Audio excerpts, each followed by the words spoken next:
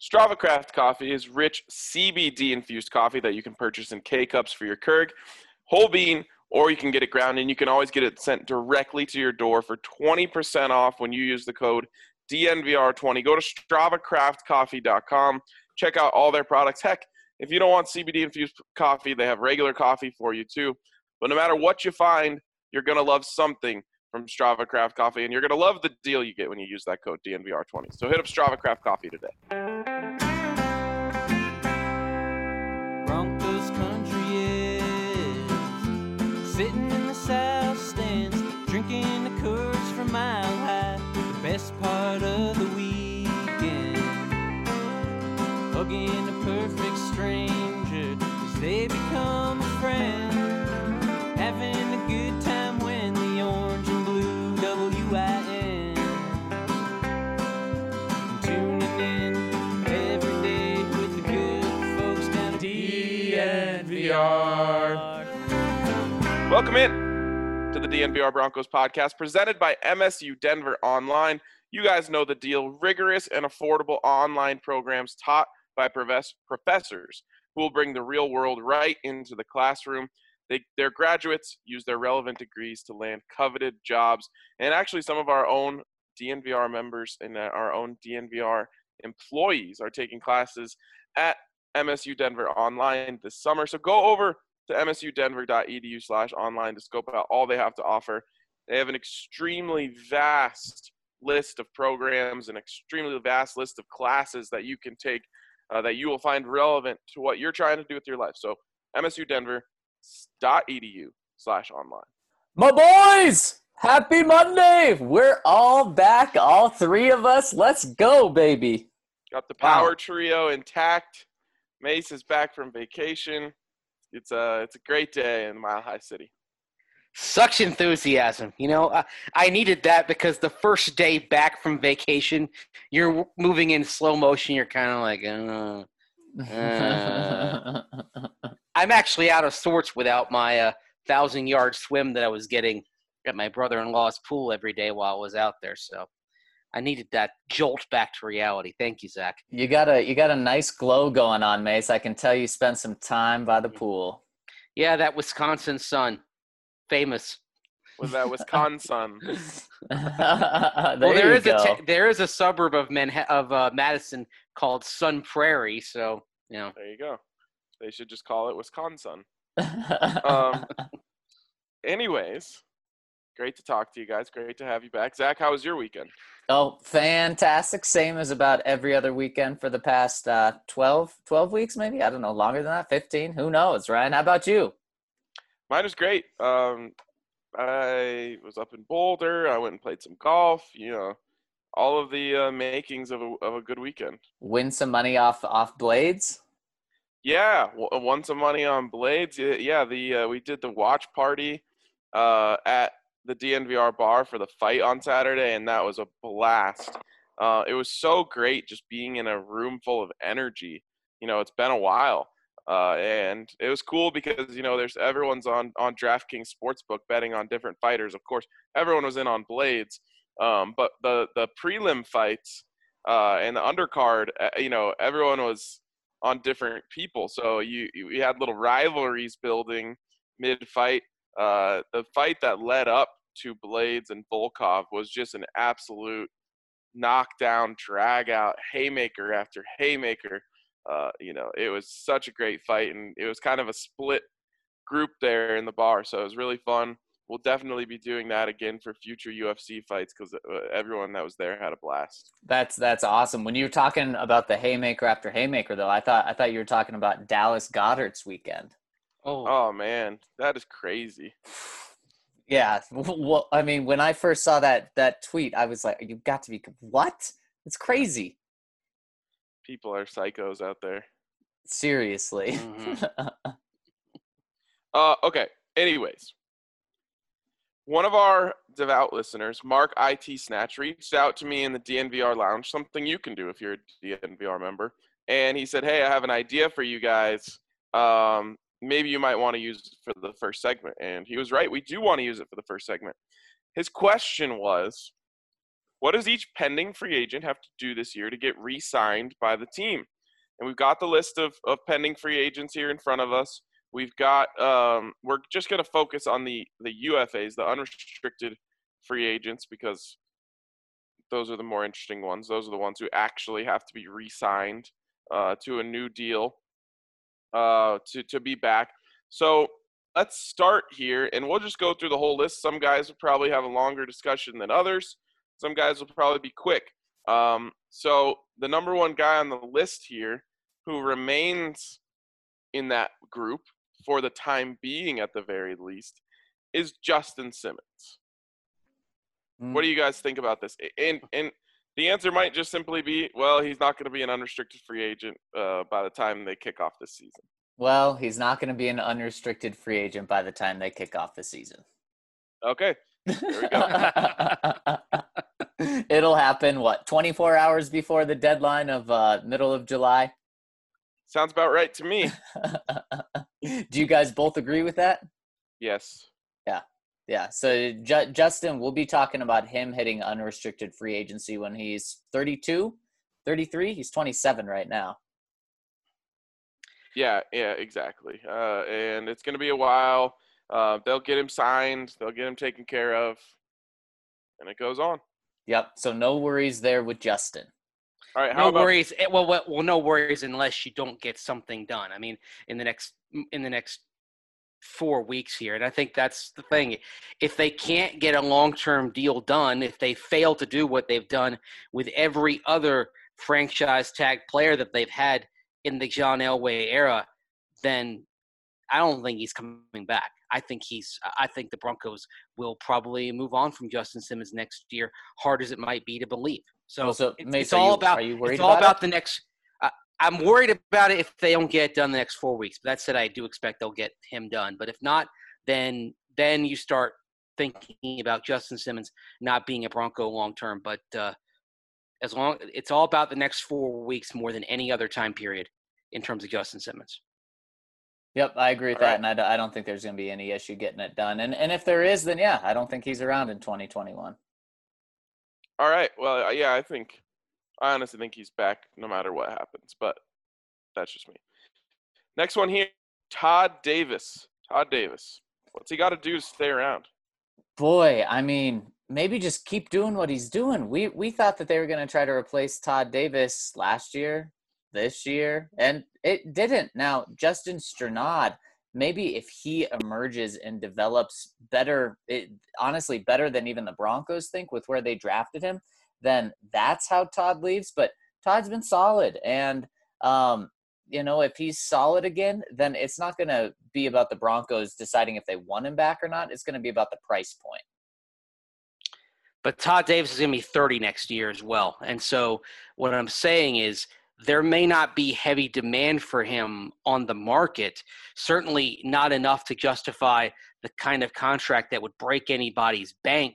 So you could see a scenario where they don't re-sign Todd Davis. He explores the market, but maybe like Shelby Harris opts to come back for a 1 or 2 year type of contract. So I think with Todd, it does depend on Justin Strnad, even Josh Watson, Joe Jones, Josie Jewell, because if any of those guys prove they can be a starting every down linebacker, then I don't think Todd Davis is back no matter what he does, unless he increases his level of play from solid starter to pushing for the Pro Bowl.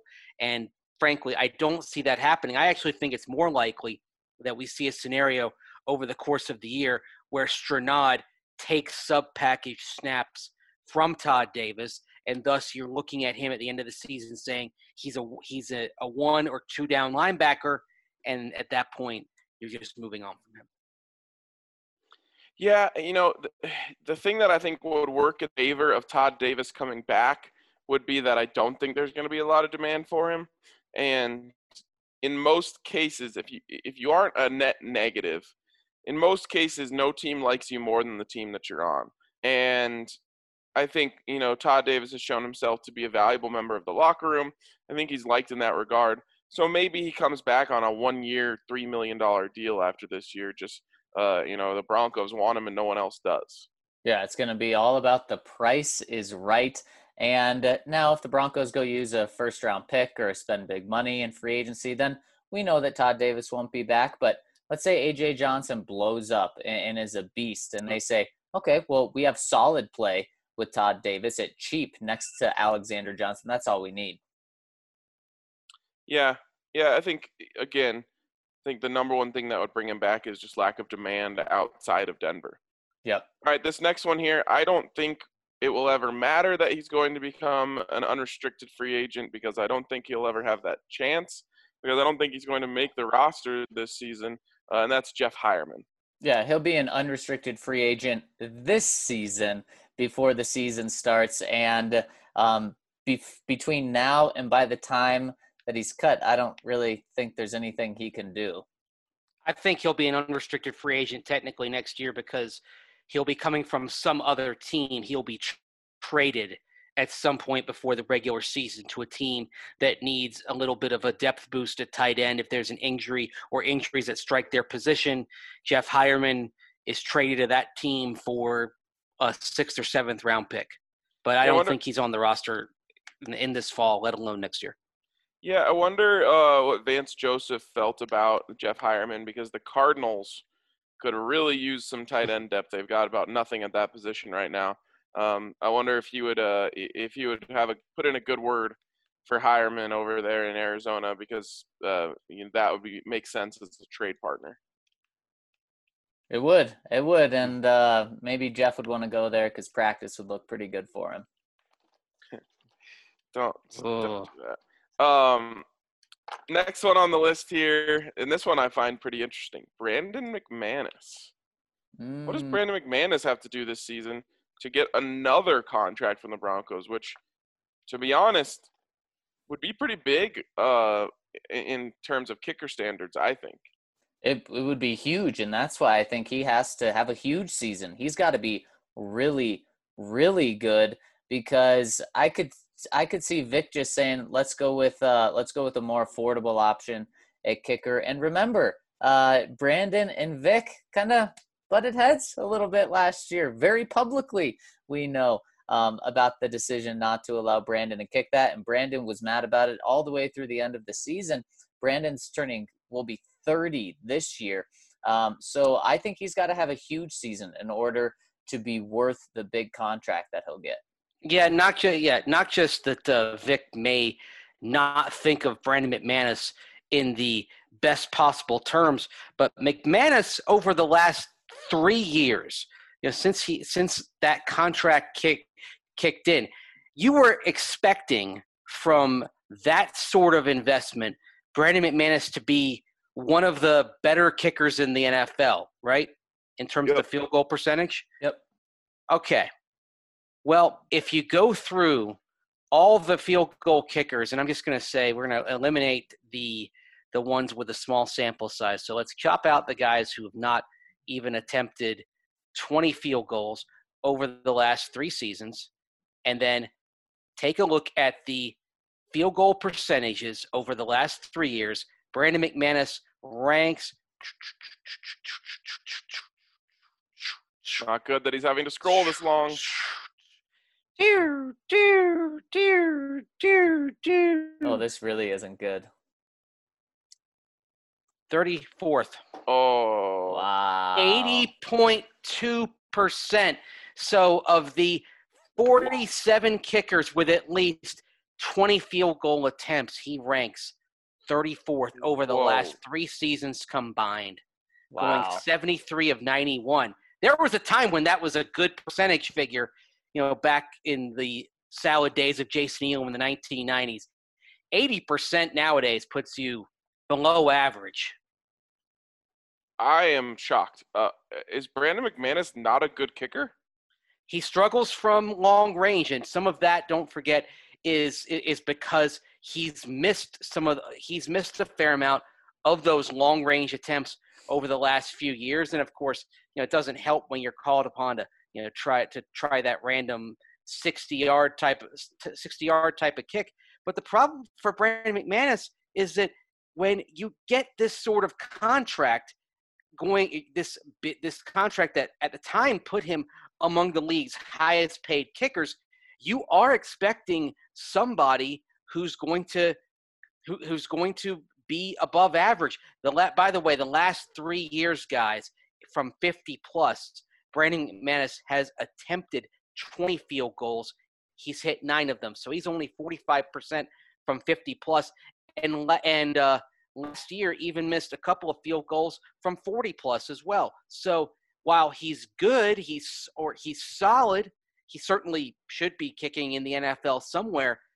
When you're talking about paying somebody multiple millions of dollars a year, it doesn't necessarily add up. So if he has another season like he's had the last 3 years, I think the Broncos move on and throw caution to the wind with a young kicker coming out of next year's draft, or one of the young kickers that does well in somebody's camp this year, doesn't latch on, and then you sign a guy like that, sort of like Brandon McManus was when the Broncos brought him in 2014. Well, the good thing about Brandon McManus is while he struggles from long range, he knows his role. He understands that he's not great. Oh, wait, no. This is the guy who threw an absolute conniption fit because he wasn't given the opportunity to kick the longest field goal in NFL history. Give me a break. 9 for 20? Come on. And what you can't leave out of this conversation is he's doing half the kicks at Mile High, the most friendly kickers park. And Mace, you said something. You said he definitely deserves to be kicking in the NFL. I don't know. You just said he ranks 34th. There's only 32 teams. Oh, you're muted, Mace. You're muted. No, still muted. Problem is I've got 2 mute controls. There we go. I got 2 mute controls here, one on the screen, one on my headset. Well, the other thing about McManus is also those kickers that I mentioned, of course, over the last 3 years. You do have some guys on that list that are no longer in football. For example, one of the guys, you remember Patrick Murray, he kicked for Tampa Bay. He hasn't kicked since 2017. Chandler Catanzaro hasn't kicked since 2018. Georgia, so you see some names on here that, Phil Dawson as well. Some names on this list that they've been out of the league. But that percentage, that field goal percentage works against him. Though that being said, his extra point percentage is don't give me that. A little bit. It's harder now than it has ever been. No. He is second in the league in extra point success percentage, 98.9% in the last 3 years. Here's the question though. If you win for 2 every time, could you convert 49% of those, because that would be the same value? Oh, I had that discussion with my brother-in-law last week when he's a doctor, but he's a huge football fan, and I was explaining to him why every team should go for 2 every time, except literally every time except when you're up 8 in the fourth quarter after scoring the touchdown, and you want to take the 94% chance to go up 9 and go up 2 scores. Yeah, I just don't understand. All you have to do is convert 51%. And you created more value than was even possible if you hit 100% of your extra points. Right. Playing scared. Do you think, with all this kicker talk, do you think Rico down in Chico's available? I believe it was Rigo. Oh, Rigo, of course. Yes. And no, he's not. He kicks for the Colts. Yes, he does. Yeah, I don't know, man. I'm blown away by these numbers. I truly don't give a hoot about extra point numbers. 96%, 95%, 94%. It's all the same to me. I need the opportunities to get 3 points to be converted. I think Brandon McManus needs to be one of, if not the best kicker in the league this year if he wants to be back. Yep. Yeah, I knew he struggled from long range over the last 3 years, but 9 of 20 when you're kicking at altitude. Now, Again, there was a time when hitting 45% of your kicks from beyond 50 yards, you'd say, great, that guy is as good as you're going to find in the NFL. But that was when I was a kid. Yeah. You're looking for a kick. I mean, maybe it should be up to 55% or 55 yards, because I expect anything under 55 yards to be made. I do too. I think a 50-yarder should be automatic. Yeah. Especially when you're paying him. What is he? A top 5 highest paid kicker? Yeah. So you got to be money. Exactly. I mean, and 54 yards. That's a chip shot. For his leg strength. Yeah. So he should be making those. And nowadays, right now though, sorry, like on his contract, his average per year value right now, because there have been kicker contracts after him, his average per year is 6th, 8th, 10th, 12th, 14th, Okay. according to Over the Cap. And if he gets a new contract, though, he'll be catapulted, I bet, right back up to the top 5. Yeah, and to me, that little temper tantrum was worth like 7 misses. I gotta think in Vic's mind it was worth that as well. Hey, by the way, you know who's available in free agency next year? Not Jason only Elam. Matty P. Matt Prater is going to be a free agent next year. The Broncos should have never let go of Matt Prater or Britton Colquitt. Have some of the best special teams in the league. Well, Sam Martin has a good relationship with Matt Prater. They've been together on the Lions special teams the last few years. That's true, and everyone knows I'm a huge Sam Martin guy. Massive Sam Martin guy. You think they can get the long snapper too, since they made the tough call to move on from Casey Kreider? Who was it? What did Tom McMahon have to say about that? He's this guy is really good at tackling. He can make the plays downfield.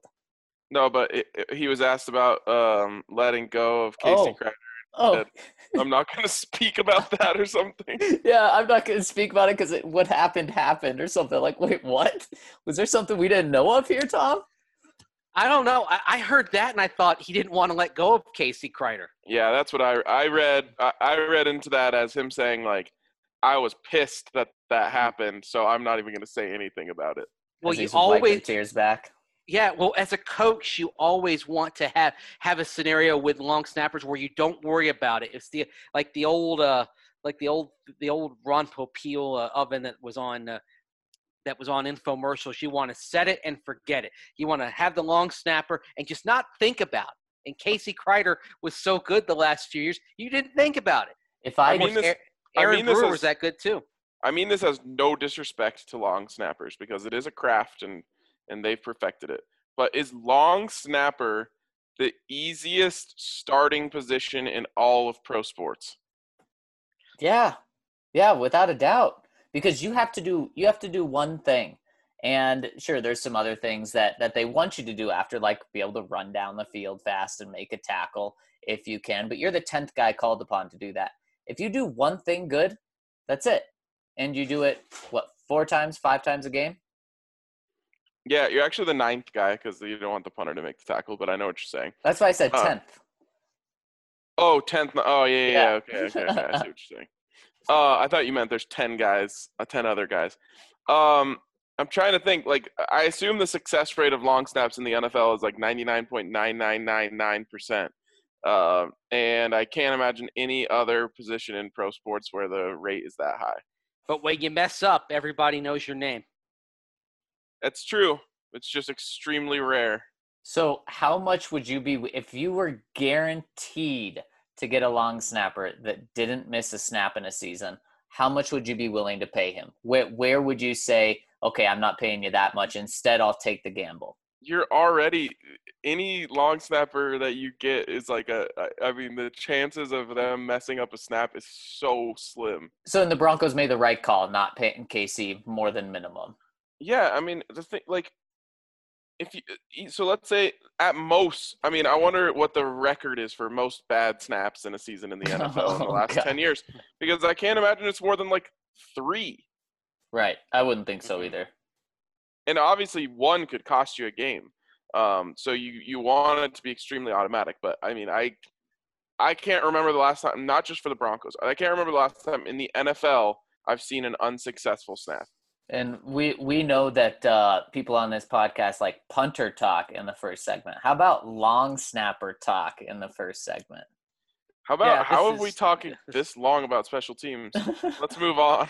Well, no. Before we go, though, Casey Kreider. Remember this number, guys. His base salary or his total salary with bonus guarantees, etc., is going to be $910,000 with the Giants this year. $910,000. If either of these two young guys with no experience make the Broncos roster, they're going to be $610,000. So for $300,000, you're letting that peace of mind walk out the door. It may not seem important. It may seem laughable now, but if Casey Kreider has a perfect season and whoever the Broncos have at long snapper botches a snap that costs them a game, we're going to be talking about this and saying, well, they should have just paid the $300,000 more for that peace of mind. And that's the conversation that happened when they let Lonnie Paxton walk. And that's the conversation that happened when they let Aaron Brewer walk. And it never happened. So I'll touch wood. But I believe in Jacob Bobenmeyer or whatever the heck his name is. Bobenmoyer. Okay. We need to move on. The next one here is Mike Purcell. What does Mike Purcell have to do to stay around? In my opinion, it's just do what he did last year and maybe improve a little bit this year, but just be a stuffer in there, and be a force. Yep, just be a stuffer in there. I like that. Just be the stuffer that you are, Mike Purcell. Be that good stocking stuffer. And I really think that this one's going to depend on the Broncos' vision for this position because they tried to replace Mike Purcell with DJ Reader. DJ Reader, if they signed him, would have been a bigger guy, more likely to play interior than at defensive end. And the Broncos tried to, offered him a very big contract, but he was offered more money somewhere else. So I'm curious if the Broncos have that same philosophy next year. I know they went and got Jarrell Casey, but Jarrell Casey isn't a Mike Purcell replacement. DJ Reader kind of would have been an upgrade over Purcell. So I think the Broncos, if there's someone better out there that they're willing to pay the money to, probably doesn't matter what Purcell does. But if he's just solid again, then he'll earn another year or two. But it's going to be a short contract since he's 30 now. Or not even better out there in free agency paying the money to. Could be a matter of looking at the draft class and seeing, okay, does this draft have some mid-round stuffers that can be first and second round base package nose tackles that just occupy space? And if those guys exist and they're there and they're confident that they can get one of them, then that gives you the license to go ahead and move on from Mike Purcell. Starting at defensive end, Jarrell Casey. Starting at stuffer, Mike Purcell. Yep, he's a starting stuffer. And he was so that position is weird. They rarely get a lot of fanfare. The only reason Domata Peko did is because he was awesome in press conferences and had great hair. And frickin' got called for personal fouls all the time. Yeah, led the team in personal fouls that year somehow. I thought veterans were supposed to have more discipline than that. Yeah, especially 12-year veterans who are team captains, who are happy all the time. Show some, show some presence, show some, some wits about you, and not get called for those dumb penalties. But then again, he's far from the only guy on the team that was racking up really stupid infractions in 2017 and 2018. But in the end, your job is just to be huge, and Mike Purcell can do that. He's actually not that huge, but he plays huge, and that's all you really need him to do. Make sure they need two blockers to stop you. Yep, exactly. All right, next one here, Elijah Wilkinson, competitor number 2 in the great left tackle race. Oh, boy. Does he just have to show his versatility and show that he can play average, at least average, wherever he plays, and that'll get him a 6th-man contract on the offensive line? Is that what they're looking for, is average if he plays? Maybe the best thing for Elijah is actually to not play this season and just really show off the versatility in practice, that he can play left tackle, left guard, right guard. Yeah, and that type of contract for a couple of years, it might sound eye-popping, but he's earning $3.259 million this year on the RFA tender. So let's say 2021, and we're going to assume a normal cap situation because I think that somehow, some way they'll work out the potential loss of revenues to make sure the cap doesn't take a hit. Then Elijah Wilkinson, you could have back for 2 years, $9 million to be your plug-and-play guy who can fill in on 4 or 5 spots and basically your 6th offensive lineman. It works for me. So I truly believe his best path to re-signing is maybe not playing this year. Not his best path, but that may be the best for him. He may get his best value there unless he goes out and absolutely balls at a tackle position. Then he'll get paid. But from what we saw, I wouldn't expect that to happen. So like George Costanza, just show up. Exactly. You show up at work every day. You're when the teacher calls roll, you raise your hand. Present here. That's all you got to do. He's available. We know that being available is important on the Broncos offensive line. Not important enough for them to pick up the 5th-year option on you, though. All right, moving along here. Shelby Harris, the best value on the team maybe this year, at least on the defense. What does Shelby Harris have to do to be a Bronco next year? And maybe it's what does he not do to be a Bronco next year? Yeah, I'm thinking if he hits free agency again next year, he can't come back a second time, right? I mean, so I think for him to be with the Broncos, I think he balls out the first half of the season and the Broncos say, all right, we're not letting you hit the market. Let's work out some sort of deal so that you don't have to hit the market and frankly have an embarrassing free agency again. And then they could actually get a little bit of a hometown discount there. So I think it's balling out, proving that he's a guy in the first 8 games of the season, someone that the Broncos want to have around for a long time. But if he hits free agency, I don't think that he's going to be coming back to the Broncos. Yeah. This is a weird one. I don't really know what the situation looks like for him to come back. It's not really a good one for the Broncos, honestly. The best case scenario for the Broncos, in my opinion, with their relationship with Shelby Harris, is to have Shelby Harris get 10 sacks this season and go get paid $1 billion somewhere else next year. And that's kind of what it feels like, that this is okay, you know what? Instead of getting in a long-term relationship, we know we like each other and we have fun. And it's quarantine. This is a quarantine relationship that the Broncos and Shelby have right now. They know it's probably a 1-year deal. They're going to have fun with it, but they know it's not a long-term thing.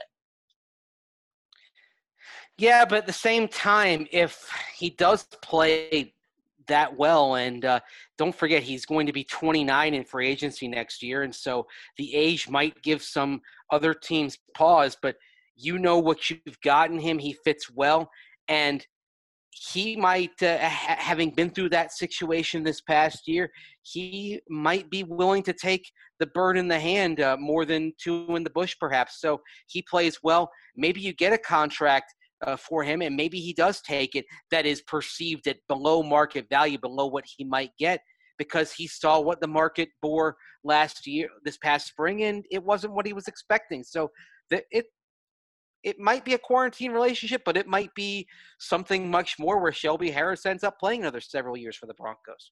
Hey, if you're in a quarantine relationship, you got lots of time to spend together. To either love someone or really hate someone. All right, I'm going to go through some names quickly here and build up to the last one that I think is a big deal. So just, a sentence or so. What does Jeremiah Atachu have to do to be a Bronco next year? Prove that he's a solid backup to Von Miller. Well, no, because Von may not be on the team next year. Prove that he can be a solid veteran in that room. A solid veteran and stay healthy, because injuries were a big concern for Atachu and were why his career kind of got derailed, but he stayed healthy last year and played well when asked to. So he just stays healthy, does well in the spurts when he plays, and then I think the Broncos would want him back. The question would then become, okay, if he plays well in those spurts, is there another team that might offer him a chance to start again and have a broader role. And that's the sort of thing that could keep him from coming back. But I think if he does what he did last year, the Broncos will want him back. Okay. I think if he just pretty much matches what he did last year across 16 games this year, I think he'll be in good shape for the Broncos to want him back.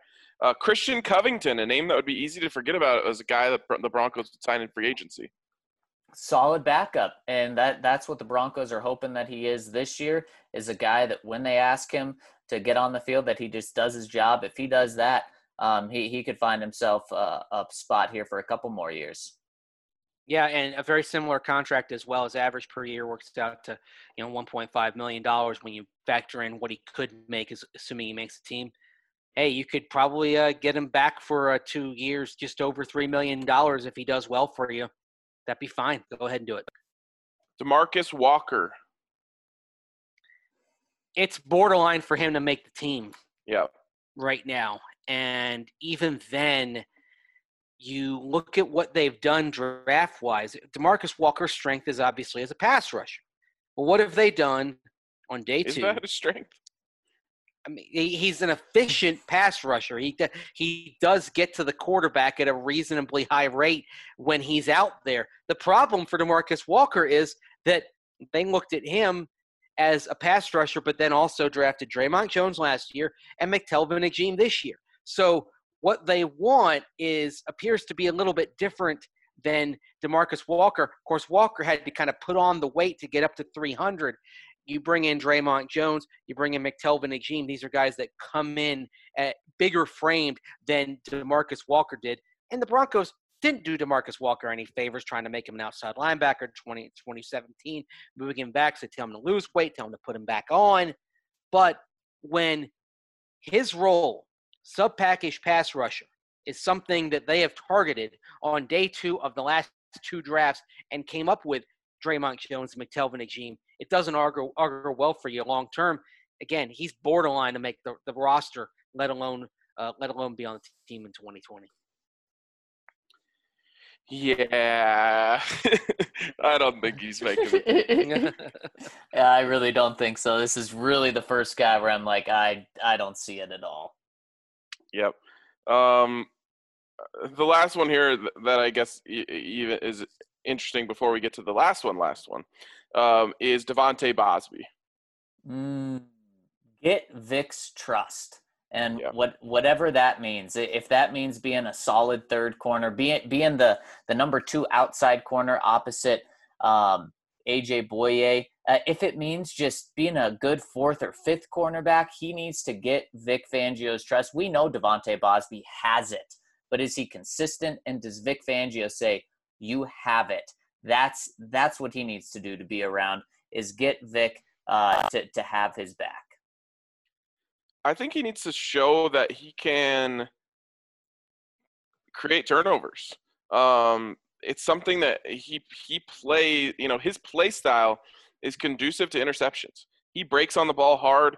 He likes to take a risk here and there, breaking on the ball. It's why he led the AAF in interceptions. A lot less risk involved there because the players aren't as good. But he likes to make plays on the ball. If he just even gets 3 picks this year, I think that will show that, he has been able to turn that ability of being a ball hawk into, an NFL ability. And I think in turn, he will earn Vic's trust. He'll increase his value. That's one of the most valuable things that a player in his position could do, is turn the ball over.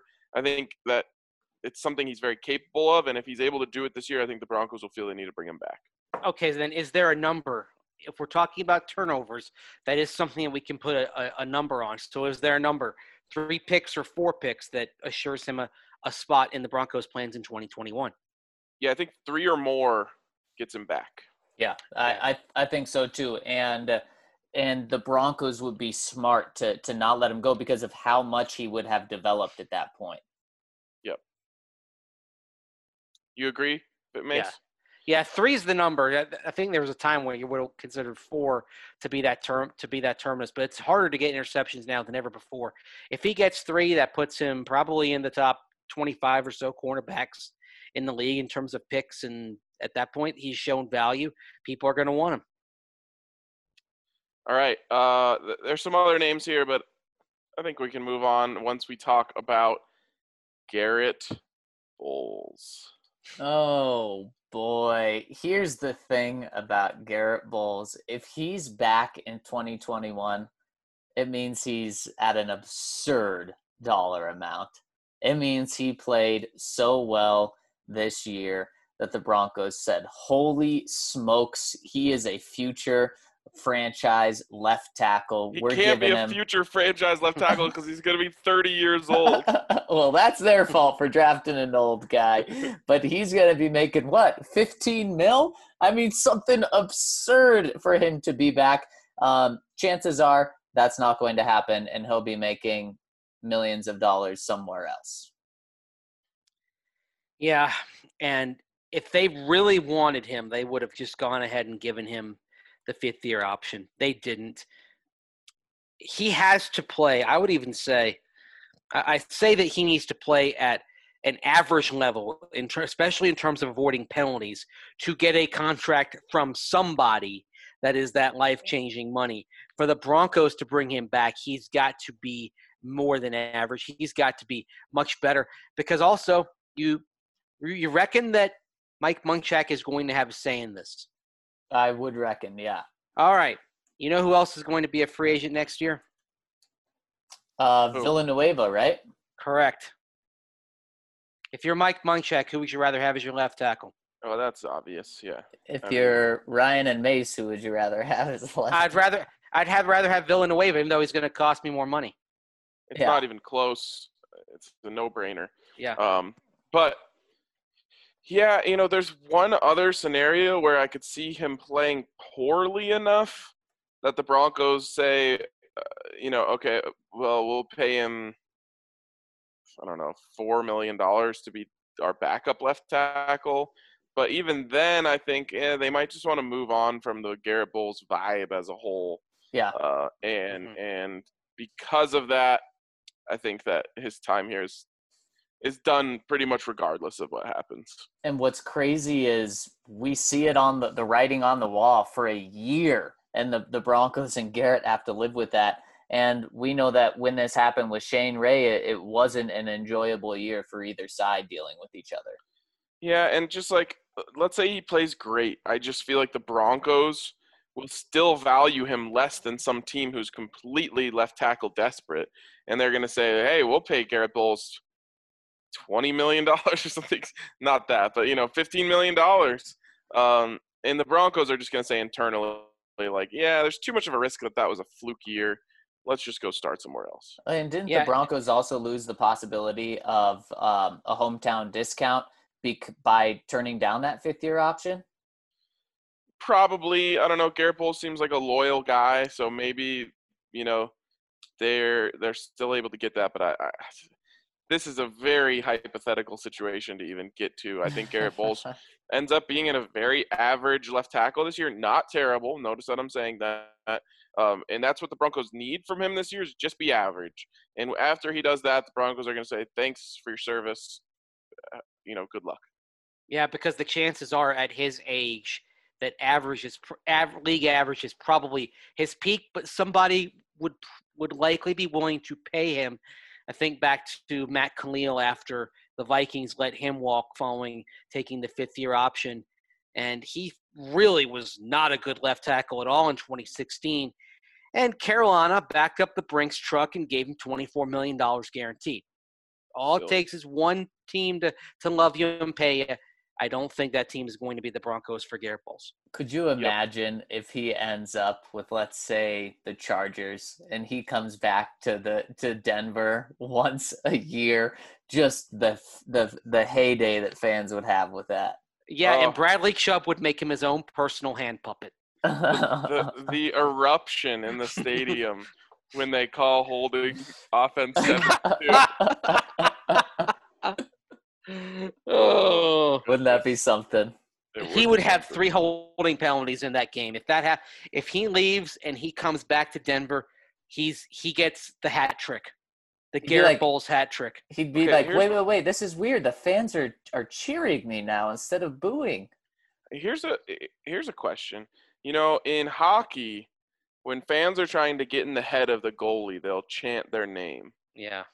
I think that would really work against Garrett Bowles. Garrett. 70,000 people chanting Garrett. Garrett. That would.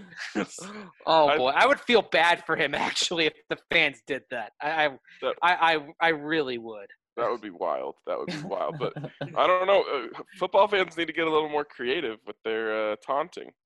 I mean, for that reason alone, he should probably not wear 72 with the different teams. So that if he comes here, it's like holding number 73. It's not as obvious. It's true. All right, we're gonna get to the questions from the listeners, but first, a huge shout out to Breckenridge Brewery. You know, I don't know how many times I've talked about it on this show, but I think that the Mango Mosaic is the most underrated Breck brew out there. We've got it on tap at the DNVR bar. And it's almost my go-to now when I go to the DNVR bar. I've like associated that delicious taste with being at the bar on a Friday night. I highly recommend it if you go into the bar, or if you're just looking for a new Breck brew to try out that maybe we haven't talked enough about. Mango Mosaic, absolute hit. Got to try it. Shout out to Breck Brew. You know, whatever your preference is in beer, you will find something that you love from Breckenridge Brewery. And a big shout out to all of the fathers out there who are now groomed and clean thanks to the Father's Day special from Manscaped. And guys, Father's Day is no longer here, so we don't have to think about your dad's family jewels. Instead, think about your own and what that could do for yourself. So make sure to check out Manscaped. And guys, the Lawnmower 3.0 is the best tool out there. I absolutely guarantee it. So get your hands on a Lawnmower 3.0 from Manscaped, and also get your hands on the Perfect Package 3.0, which comes with that amazing Lawnmower 3.0, plus the Crop Preserver, an anti-chafing deodorant, the Crop Reviver, a spray-on toner, and it comes with a travel bag, disposable shaving mats, and the comfiest set of anti-chafing boxers you've ever worn. So you still use the code DNVR20 for free shipping, plus 20% off your entire purchase at Manscaped. So check out Manscaped. All right, let's jump into the questions from the listeners. And Mace, first one is for you. Yep, the count says you can go back in time to 15,000 years ago and be a hunter/gatherer, 2,000 years ago and become a traveler and warrior, 1,000 years and become a scholar and mystic, 150 years and become a revolutionary artist, 100 years and become a successful inventor, 30 years and become an MLB baseball legend. You get to be one of the greats at any one of these times that you choose and live a full life as this person. Pick your journey. Love the count. That is just an incredible question. Which way are you going, Mace? You got a smile on your face. Being a baseball legend, I assume, means being a Hall of Famer, but also going back 30 years ago and being an MLB baseball legend, you're getting plenty of rich because the contracts had started to explode by then, and you're set for life, and you're having a great life. You play out your career, you become a Hall of Famer, you live the life signing autographs and just being you and having a good time. I'm taking that all the way. Yeah, I'm probably taking that as well. And Mason, it's because of what you said first, and that's just going back 2,000 years, 1,000 years. Man, times are going to be tough. You're living until you're 30 years old. There's not much there. I would be willing to go back 100 years and be a successful inventor. So I'm either going with baseball or inventor, but I'll choose baseball as well because you only have to go back 30 years. Although I will say being a traveler 2,000 years ago is enticing. You are becoming a successful inventor heading into the roaring 20s, though. Well, that's true. Could be exciting. Yeah, but didn't they still use leeches in medicine back then? I don't know. Yeah, it's a very easy one here. You get the most money in the most comfortable time period. You're a millionaire in the 80s. That sounds like it would be really fun. You spend you're like Larry Walker or something. Like that's a good life. It would be a great life. Next one coming in from Broncos Only. Great analysis of the 2015 defense versus 2020. In 2015, the defense benefited from the leadership of David Bruton Jr., although he wasn't a starter. Or am I giving him too much credit? I do remember that he had a game-changing interception against Detroit in Week 3 that season. Who is his counterpart on this year's defense? How does that guy stack up? I guess his counterpart would be, depending on how you look at his role, his counterpart as a safety would be Trey Marshall. His counterpart as a special teams player / leader would be Joe Jones. Yeah, and neither of those guys really come close to stacking up. And the other thing that David Bruton did so well, I don't know that there have been maybe 3 or 4 guys that I've covered who ever could read a screen pass as it was developing from the secondary better than David Bruton. And that was kind of the thing he did. He'd diagnose it, and he was money to snuff it out. And he was a starting quality player who just happened to be a backup. Yeah, I was going to say, I don't really think there's a counterpart on this team in terms of a leader that's in a backup role and someone that you're comfortable when they're on the field at any time.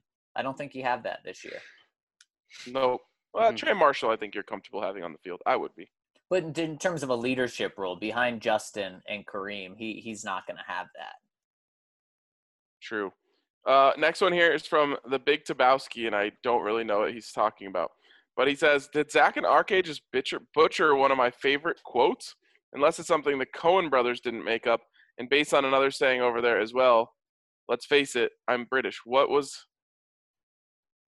I don't know. He goes, anyhow, the quote, I think... I'm lost. He says, oh, here we go. Anyhow, the quote I think you were attempting is, a wiser fellow than myself once said, sometimes you eat the bar, and sometimes, well, the bar eats you. Yeah, that's definitely not what we were going for.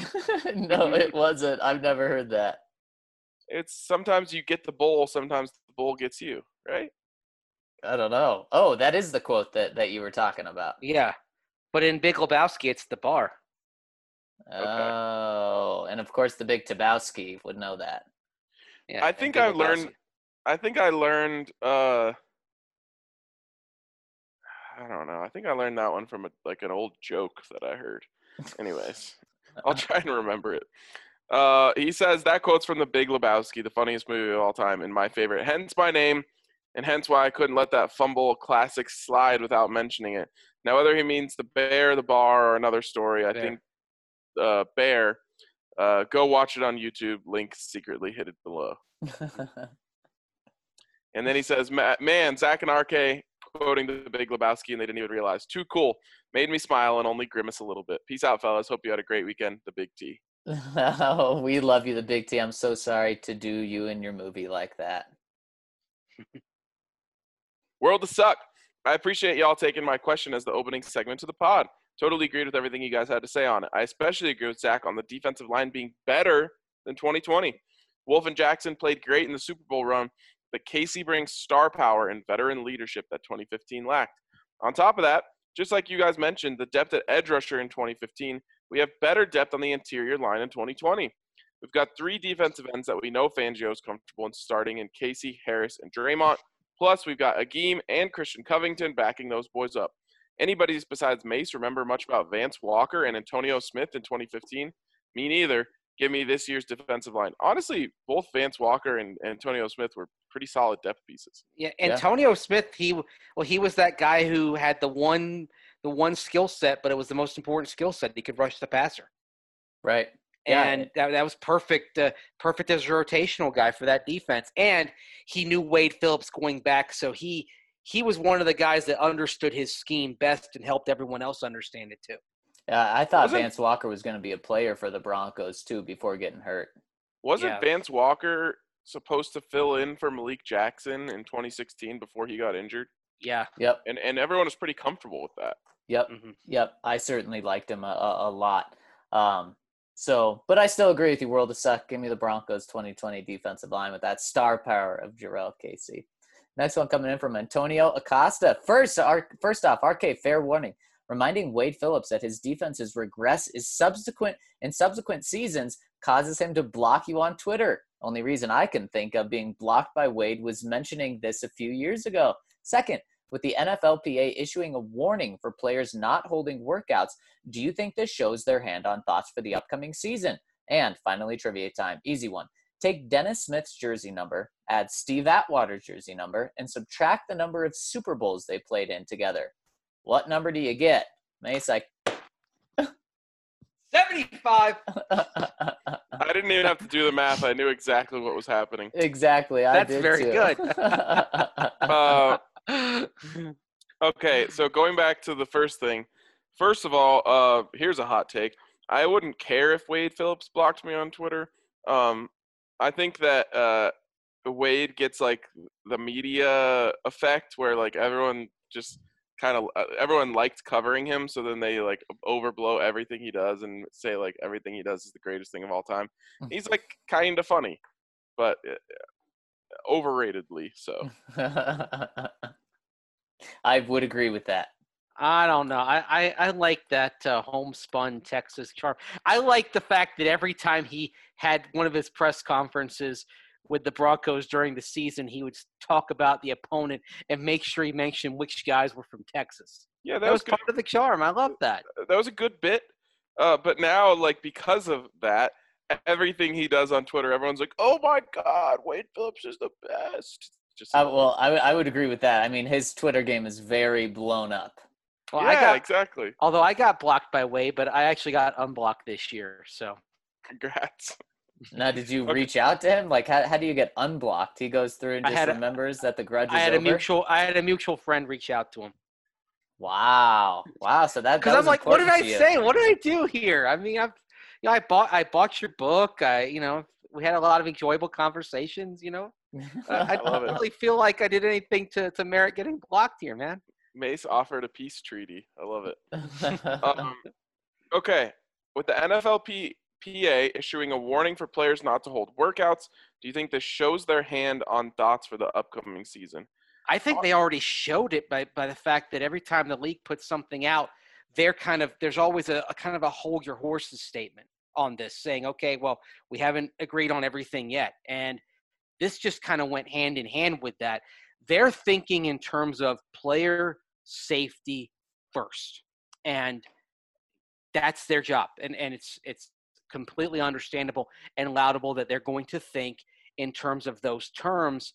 And right now, the sad thing is we're still learning about what sort of effect the novel coronavirus has long-term on people after they've had it. I mean, there's some studies that talk about how some patients have lesions in their lungs, even after they've recovered from having COVID-19 and what that could entail. So they're going to proceed with caution and be focused on player safety first. And if there's even the perception that it's not relatively safe for these guys to go back, then they're going to say, hold on, wait a minute, we got to think this through.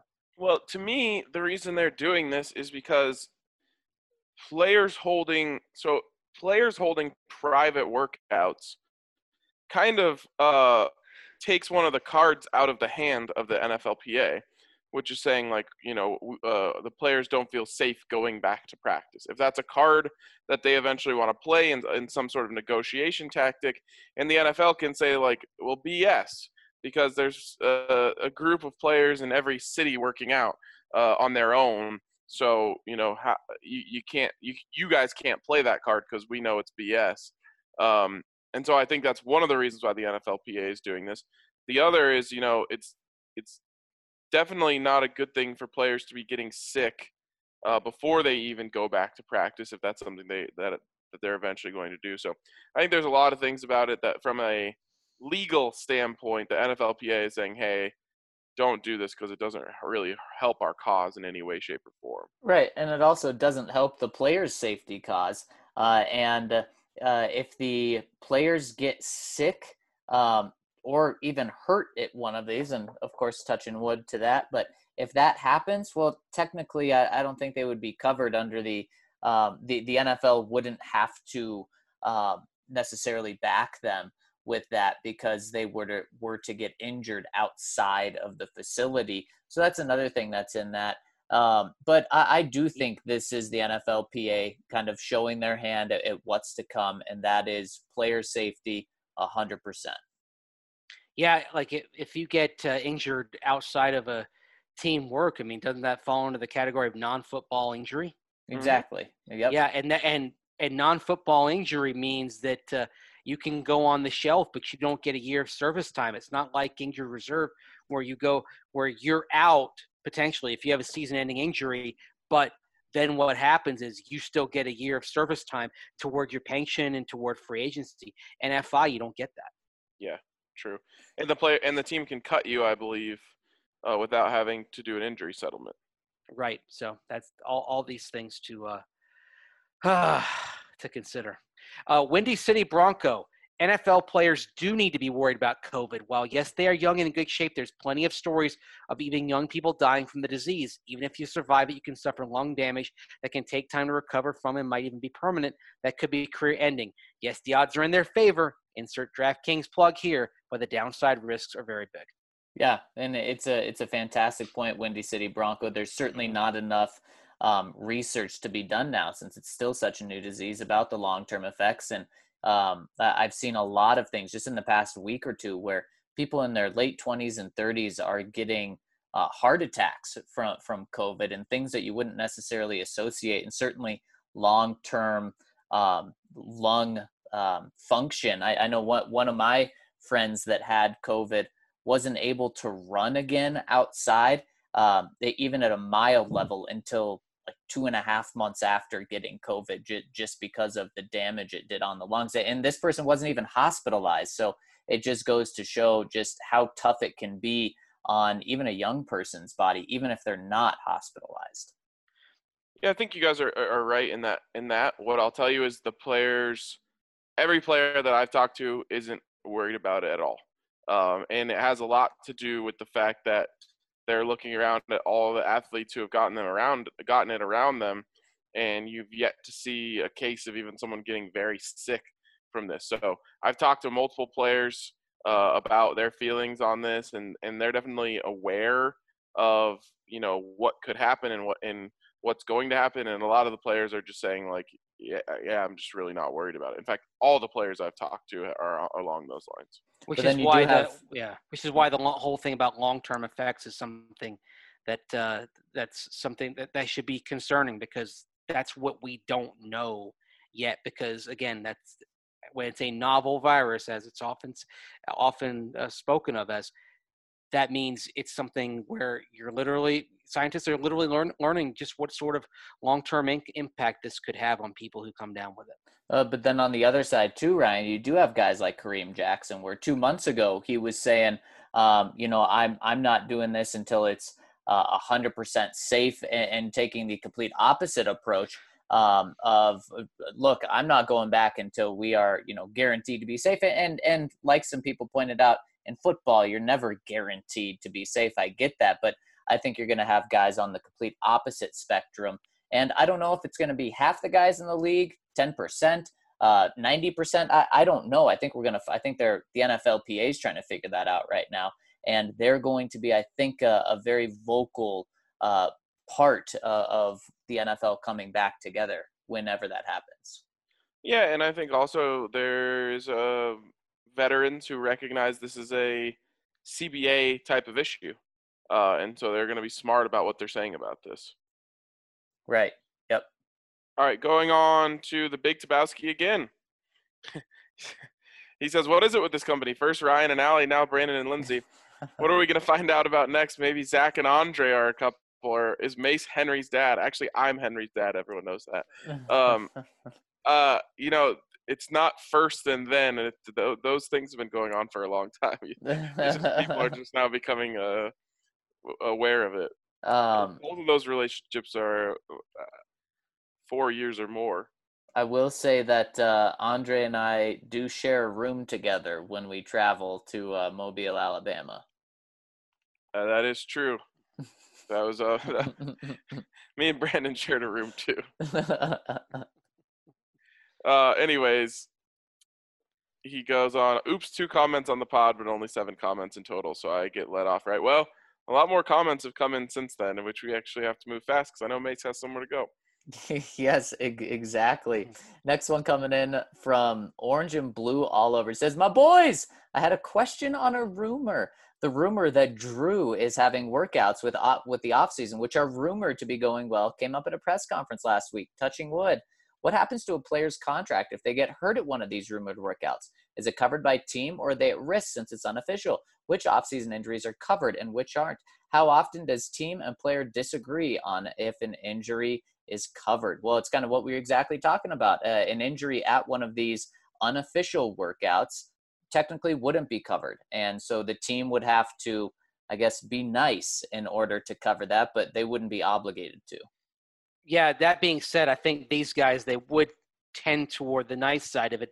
Think back to, for example, Demaryius Thomas when he injured his Achilles in the winter of 2011 down in Atlanta while working out, and he had that injury even though it was right there in the lockout. The Broncos coming out of the lockout, there was no funny business done. They make sure that he was taken care of. I imagine that would be the case for those guys, given the prominence of the players that you're hearing about working out over at the park with Drew Lock.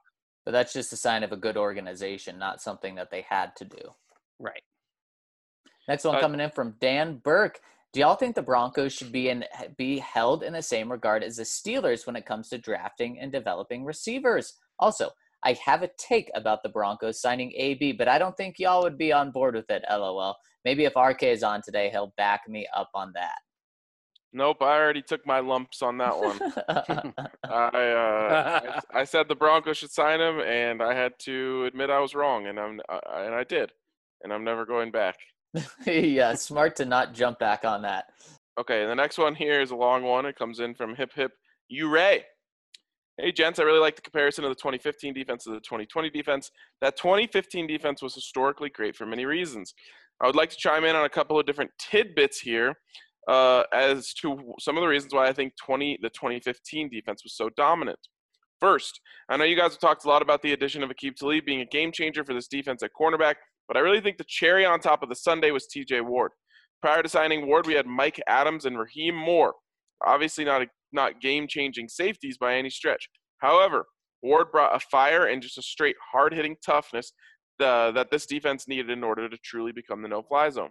We'll agree that this current safety tandem of Simmons-Jackson is a better duo at the back, but they also don't have a complete set of cornerbacks to assist in the passing game like Talib and Harris Jr. Agree there. Secondly, I think the circumstances around the 2015 defense are significantly different than this year's unit. In 2015, correct me if I'm wrong, but didn't Peyton lead the league in interceptions for most of the year and had the most interceptions at the end of the year despite missing 6 games?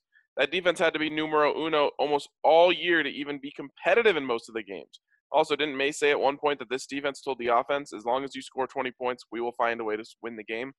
I just think that this has to play into the situation that we see on the field week after week. Is that true, Mace? That's what I'd heard. It's funny because I first heard that around Tampa Bay back in the 1990s. Warren Sapp used to say 17, and then that year around the Broncos defense, it had been upgraded a little bit to 20 points, but that was something that the defense pretty fervently believed that if you got them 20, they'd find a way. And I bet you their record in games that they scored more than 20 points that year was pretty damn good. Yeah, the only loss, the loss that jumps out is it's the one in Pittsburgh. In Pittsburgh, they also, I believe, lost when a similar game in Indianapolis as well. Of course, the offense, one of the touchdowns in that game wasn't on offense, but it was on special teams on Omar Bolton's punt return. Was that the eye poke game? That was the eye poke game. Yes. Oh, Aqib Talib, he'll get you sometimes. Oh boy. All right. Man. He finishes up here. He says, next, I think the 2020 defense has the luxury of having a complementary offense to where winning every game is not put squarely on their shoulders. Are there weeks where the defense could be the thing that wills them to victory? Sure. But it is the only thing that is going to win them games? No, not at all. This team will be fun to watch. Sorry about the long one, boys, but I really enjoyed this conversation on Squeaky Bum Talk Friday that you both had. Talks like this get me more excited for this upcoming season. Go Broncos and go DNVR. Yeah, let's go, hip hip you, Ray. And yeah, that's something that this Broncos team has, and they haven't had for many years. They've been going all in behind the defense these last 4 years, and it hasn't worked. Now they have that offense. Like I said, the shift is happening with this team, and it's right at a good point where the defense still should be elite, but the offense will actually be something finally. Mark IT Snatch, who had our main comment today, he leaves it here, but he also adds, someday you're the statue, some days you're the pigeon. I feel like that's another phrase that goes along with what we were trying to say on Friday. I wonder what the origin of that, 'cause I do remember hearing from Seth Greenberg, who's on ESPN now, but coached college basketball for a while. I do remember hearing from him, some days you're the dog and some days you're the tree after a loss. Yep. Next one's coming in from Yellow Mustard. It says this week's the Denver Sports Podcast had the guys talking about your favorite all-time Colorado sports memory. I'm curious to hear of those who weren't on the podcast. What were yours? For me, it's easy. 1 is Strip Sack Miller. 2, the only one I really want to talk about, though, it is probably my earliest Broncos memory, certainly earliest single play I remember. September 13th, 2009. Need I say more? A tipped pass falls into Brandon Stokely's arms, and he takes it to the house to beat the Bengals with seconds left on the clock. Gus Johnson immortalized that moment for every Broncos fan watching. I can still hear him call that play like it was yesterday. Yeah, I actually talked about this with Allie after the podcast, and there were a lot that came up. But what was important to me as I made this memory, I was also told I wasn't allowed to pick a Buffs game, so it made it a little bit harder. But what was important to me in this was like the explosion of the moment, the levity of the moment, and then also like the how old I was. I wasn't old enough in 97 or 98 to truly have like invested into the Broncos. Even 2001 Avs, I watched all the games, but it's almost too easy when your team wins a championship when you're that young, like leading. So this one wasn't a championship, but just the entirety of Rocktober is probably my favorite Denver sports memory ever. It was so special. Like there was this destiny feel of the team. Everyone in Colorado was on board with it. I mean, you've never seen a place wear as much purple as was being worn in Colorado during that time. And, if I would be forced to narrow it down to one moment, it would be probably 163, but also maybe just, when they swept the Diamondbacks, Game 4 of the NLCS, Todd Helton raising his arms. He's finally going to the World Series. That was just like the perfect combination. I was in high school. I watched every Rockies game that year. I was at game 162. I was at Game 4 of the NLCS. It was just that to me is pretty hard to match. Yeah, I agree with you on Rocktober. I think part of it was just the utter unlikeliness. Exactly, the audacity of it happening. It was something that just it defied description. And I think for the best moment of that, I mean, there are a lot that you can point out. You mentioned beating the Diamondbacks, game 163, but there was a moment in Game 3 of the World Series, and it was when Matt Holliday hit the 3-run bomb in the bottom of the 7th to take it from down 6-2 to down 6-5. And at that moment, because of everything that had happened over the previous month, the entire stadium felt like, okay, going to win this, going to win tomorrow, going to win the day after that. It's, because everyone had come to believe so much in that team. I prefer not to think about what happened when Brian Fuentes went back out there in the 8th inning, and that was that. But at that moment, when Holliday hit that 3-run bomb and people are jumping around the stands as he's rounding the bases, and everyone believes they're going to come back and win this game, and they're going to win tomorrow. That was something really powerful, even though it didn't work out in the end. That single moment, still gives me goosebumps. Well, yeah. Mace, I don't know if you're going with Rocktober too, but I'm going with Rocktober as well. Yeah. Oh, it's 100%. There's never been anything like that in Colorado sports, and frankly, it's hard to see anything quite like that ever happening again. And that just shows how special it was, because that's what I'm going with as well. And I'm going with game 163 when Matt Holliday touched the plate. I mean, guys, I was in my parents' house as a kid, just hyperventilating so loud. My mom jumped out of bed because she thought I was like having some physical issue, because it was just, I mean, the wave of emotions to Rocktober were so cool. It was improbable. It was fun. It was the only thing going on. it didn't matter that football season had started. As crazy as that is, the Rockies were the story in town. It was so much fun. The Broncos were an afterthought, and they were getting off to kind of a mediocre start. Yep. I mean, they were 2-0, but then they faded, and everything set up perfectly. One thing though, RK, you said that you weren't allowed to mention a Buffs game as part of this. So for some reason, it got me thinking to ask you this. If I told you that the Buffs would win 3 national championships in the next 40 years, but the Broncos would never win another Super Bowl, we should take it. So fast. I would take that so fast. With all due respect, the Broncos already have 3. So in my lifetime, all 3 of those. And as much as I love all the listeners here who probably don't give a damn about the Buffs, I would definitely be selfish here and have the Buffs tie up that score in my lifetime. In fact, you could probably take it down to 1, and I might still take the deal. Wow. Okay. There you go. If the Buffs win a national championship in my lifetime, I honestly don't care what happens with any of the rest of my teams combined. Oh, wow. Well, college loyalties are different. I feel like they tend to be a little more emotional. Well, right, and it's double for me. I grew up in Boulder, so that was like my town's team, and then I went to CU. It's just that's that fandom stands a level above all the rest for me. Yeah. Not surprised with that answer though. All right, next one here comes in from, let's see, it would be Broncos, Sooners, New York Rangers. Hey guys, hope you had a great weekend. My question is this: what is the most dominant position group of all time for the Broncos and then for the rest of the NFL? Our no-fly zone might have been our best group. The cornerbacks in that 2015 were amazing.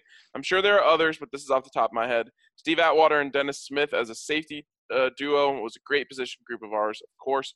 I couldn't end the Broncos portion without mentioning the Orange Crush linebacker corps, manned by Tom Jackson, Randy Gradishar, Rizzo, and Bob Swenson. Who do you guys have here for most dominant Broncos position group of all time? The one that jumps out to me, and it may be too specific, but the playoff run of Von Miller and DeMarcus Ware. And because Von Miller was so freaking good, DeMarcus Ware gets a little overshadowed, but that was the best football he played with the Broncos, what was in the playoffs. So I'll go with 2 Hall of Famers playing their best ball. That's what's going to make that one jump out, is the fact that it's 2 Hall of Famers. Now, that being said, if Aqib Talib and Chris Harris Jr. are eventually in Canton, then you could make a case for them, and also saying got to throw Bradley Roby in that group too. And yeah, but also saying it was sustained over not just that season, but really the 3 better part of 4 years as well. Whereas with DeMarcus Ware and Von Miller, they had good spurts, but what you really think about with them is just that playoff run, because in the regular season, DeMarcus Ware missed some time. He wasn't where he was, pardon the pun. So that's why, if you're talking about a specific burst, I think, Zach, you're correct. Well, how about this? And I don't know if this technically counts as a position group, but it would be the skill positions of 97, 98. You got John Elway, Terrell Davis, Shannon Sharp, Ed McCaffrey, Rod Smith. Well, there's 3 Hall of Famers in that group. But I don't know if that counts as a group. Yeah, probably not. Pretty good, though. Pretty darn good. He says, as for the best in NFL history, 1998 Minnesota Vikings wide receivers, as well as the 70s Steelers defensive line or linebackers could easily make a case. So 98 Vikings, is that Chris Carter, Randy Moss? And Jake Reed. And he was a pretty good receiver too. But 2 Hall of Famers and then a well above average number 3. Yeah, pretty good. Yeah. Yep. The late 80s 49ers quarterback room, Montana and Young. Yes. Probably the best quarterback room of all time. Wow. Yeah. Yeah, For, I mean, probably so- the one that's in the conversation would be Green Bay Packers 05 to 07 when they had Brett Favre and Zach's boy Aaron Rodgers in the room. It's true. I thought you might say the combination of Mark Sanchez, Trevor Simeon, and Paxton Lynch. Ugh. I thought you may make a case for when Peyton Manning and Tim Tebow were in the same virtual quarterback meeting room for like a month or so. It was only like 2 weeks, wasn't it? No, it was like a couple of days, I think. Oh, really? Well, for those couple of Actually- days, what a time. Actually, you're right, because I remember trying to remember here. I remember I was with my friend who was a Jets fan for when the Broncos got Peyton Manning and when they traded him to the Jets. So it was definitely within a week's time because we were on vacation.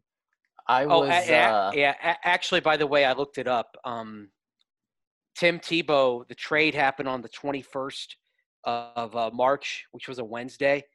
The news broke on Monday that Peyton Manning will be a Bronco, and the press conference was on the Tuesday, and then Tebow was traded on the Wednesday. Okay, so yeah, it was pretty quick. Yeah, it was Yeah. quick. I was skiing when Tim Tebow was traded, and as you walked into the dining room of the ski hall, there was a guy just at the door telling every single person that walked in, Tim Tebow's been traded. Was he sad, happy? I mean, I think he was sad. Oh. Yeah, so people thought sad. the Broncos were going to be cursed. Yeah, that didn't really happen, did it? I guess Manning is more powerful than the Divine. Like, especially after the Raheem Moore incident, people were adamant that the Broncos had cursed themselves by trading away Tim Tebow. You can't be cursed in WGT golf. It's too good. You know, it's all about skill and talent. There's no curses involved. And right now, you could join the DNVR2 Clubhouse. All of that one's filling up. You don't want to have to join DNVR3, although DNVR3 will be there too if you wait. But you can go to DNVRgolf.com and download WGT. It's the most popular golf app in the world. It's extremely fun. It's pretty darn realistic. And it's easy to learn. And then, you know, there's a lot of room to get really good at it. So one of the most fun video game apps out there. Go to DNVRgolf.com and download WGT from there. Curses! If that's what you say when you're brushing your teeth, well, you need to see Green Mountain Dental because something's going on with your teeth and you need some help. And there's no better professionals out there than Green Mountain Dental. Guys, they're in Lakewood and they're the best damn family-owned dentist in the metro.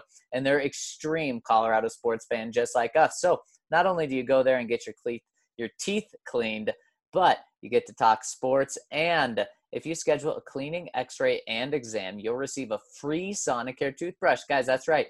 You take care of your teeth for them to hand over a free Sonicare toothbrush. So check out Green Mountain Dental, schedule that cleaning, x-ray, and exam, and you'll receive a free Sonicare toothbrush. All right, let's get back to the listeners. Next one coming in from New York, or from the other Ryan. He says, "My boys, I hope that each of you had a wonderful weekend and that Mace was able to travel safely home to the Mile High City. Friday's and previous podcast discussion about improvements that Vic Fangio defenses made in their second season led me to dig into some numbers with respect to sacks and turnovers generated in the first and second years in which Fangio was either the defensive coordinator or head coach. Here are my findings. Defenses under Fangio in their first season generate on average 25.8 turnovers and 38 sacks per game. In their second season, the forced turnover average drops to 23, with sacks increasing by 1 per game to 39. The Broncos did not generate a sack in their first 3 games, along with no turnovers during their first 4 games last season. The Broncos remarkably recovered to generate 40 sacks with Bradley Chubb not playing in 12 games. As discussed previously, the Broncos only generating 17 turnovers on the season was disappointing and needs to improve. In 2020, I think the Broncos would generate a minimum of 50 sacks and around 25 turnovers. Keep in mind that in Fangio's second season as defensive coordinator of the Carolina Panthers in 1996, his defense amassed 60 sacks. What would you say is the over-under for Broncos as far as sacks and turnovers in 2020? Here's to a great and productive week ahead. DNVR me, salute. It's a really good question, and it's an interesting one because they did generate 40 sacks last season with Von Miller in single digits and Bradley Chubb not playing and having one sack on the season. He got one right before he got injured in that Week 4 game. Yep. So that's remarkable.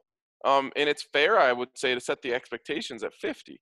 I would probably set the over-under at 45.5. Yeah, I would. I like that number, 45.5. I think they should have 50, but if I was setting a line, I would actually make it lower than 50. Yeah, exactly. I'd say, like, on turnovers, I'm going to go 24. On sacks, 45 as far as the over-under. So they should based on Vic Fangio's averages, they should clear both of those. Well, no, not the sacks, but you really hope they get to that number in turnovers. That makes all the difference for a defense. You can be a really great defense that doesn't generate turnovers, and your numbers aren't going to bear out that well. Yeah, 24 turnovers puts them in the top 10 last year, because 23 would have been tied for 10th. 24 would have placed them 9th.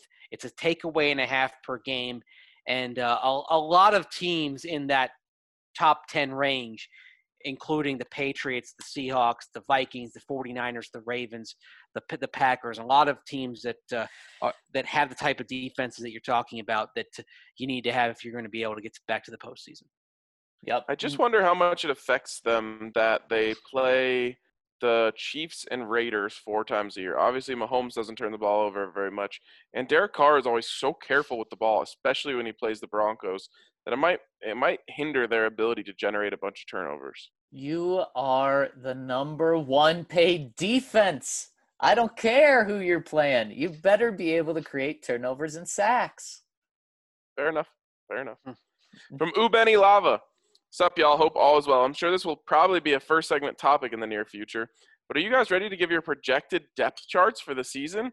I just filled one out, and it's pretty interesting with the 55-man roster now. I wasn't really sure where to allocate the extra resources. One question is, who the heck is going to be our 4th safety? After Simmons, Jackson, and Marshall, I came up blank. I just rolled with those 3 and carried a bunch of corners. Interested to hear your thoughts. P.S. I've got Hank this week in Madden. Who's got the scouting report? I've got it. Bring your defense, because his offense, I did not force him to punt once. I got a strip sack on the 10-yard line, which is the only time I was able to get the ball back from him. So his run game is insane with Matt Breida, because Matt Breida is like a 97 speed, and the rest of his game is pretty darn good as well. So I'll pray for you. Wow. I mean, did he drop a 50 burger on you? No. He's like, well, no, 49. No, 28.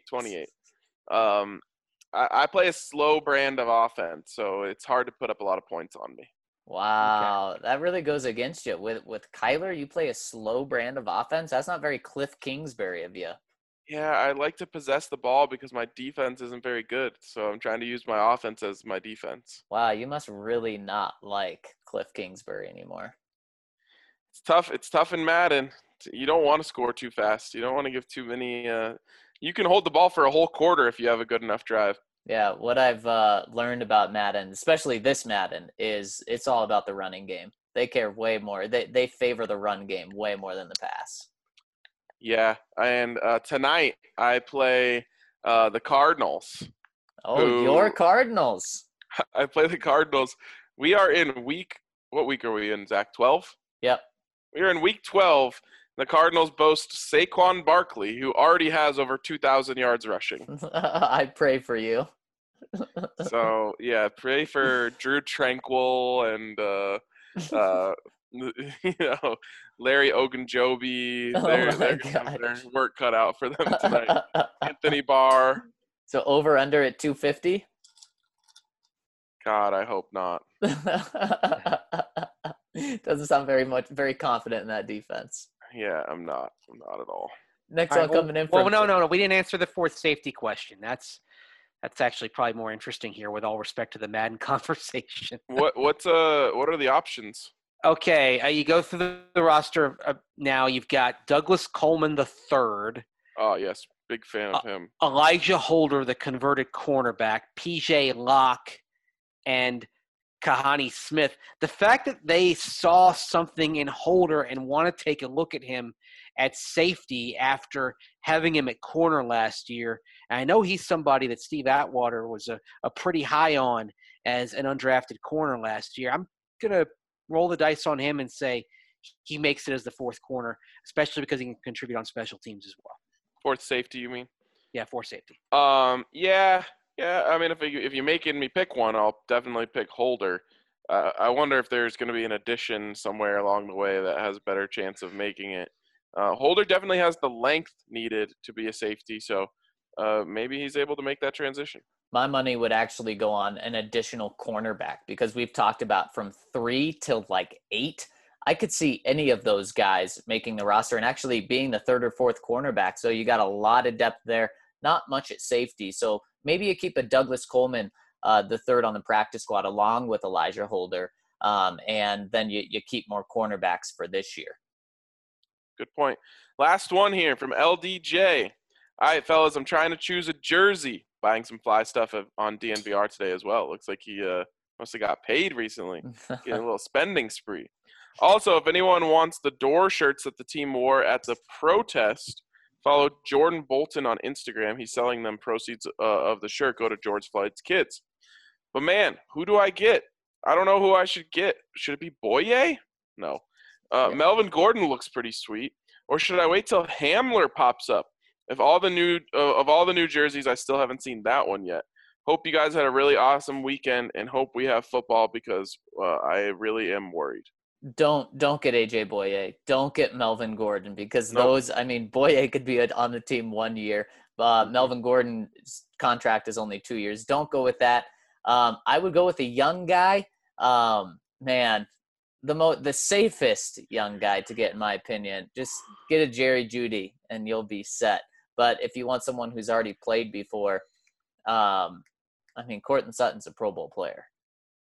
Courtland Sutton, Drew Lock, if you want to go for the quarterback, if you want to cash your fate with him.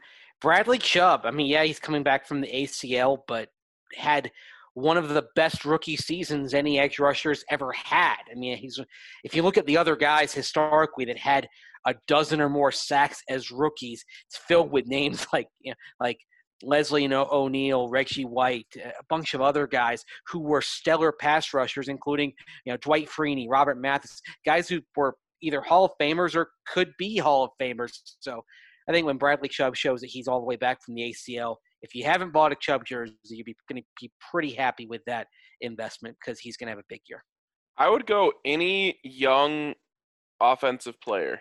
So you could go anywhere from Courtland Sutton, Jerry Jeudy, KJ Hamler, Phillip Lindsay, Drew Lock, Dalton Reisner.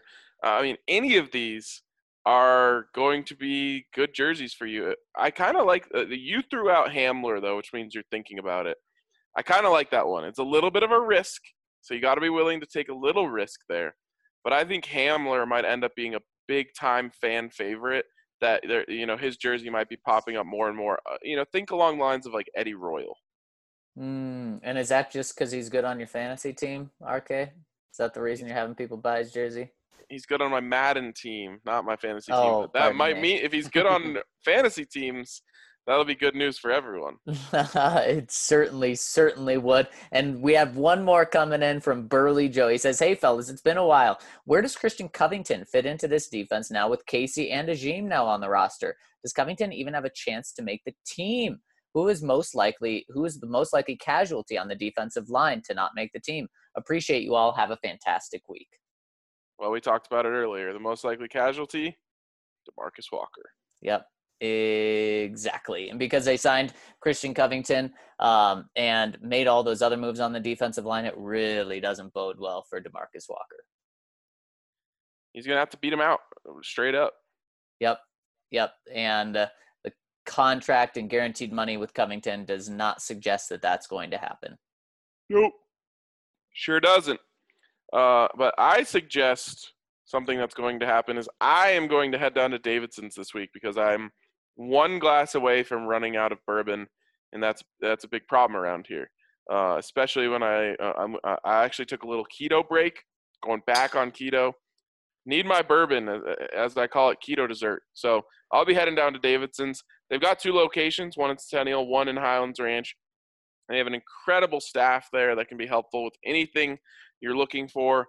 And they're locally owned, Colorado sports fans, all that good stuff. So make sure to head down to Davidson's to get hooked up with everything you need. But for today, that's going to wrap it up for us on the DNVR Broncos podcast. Have a great day.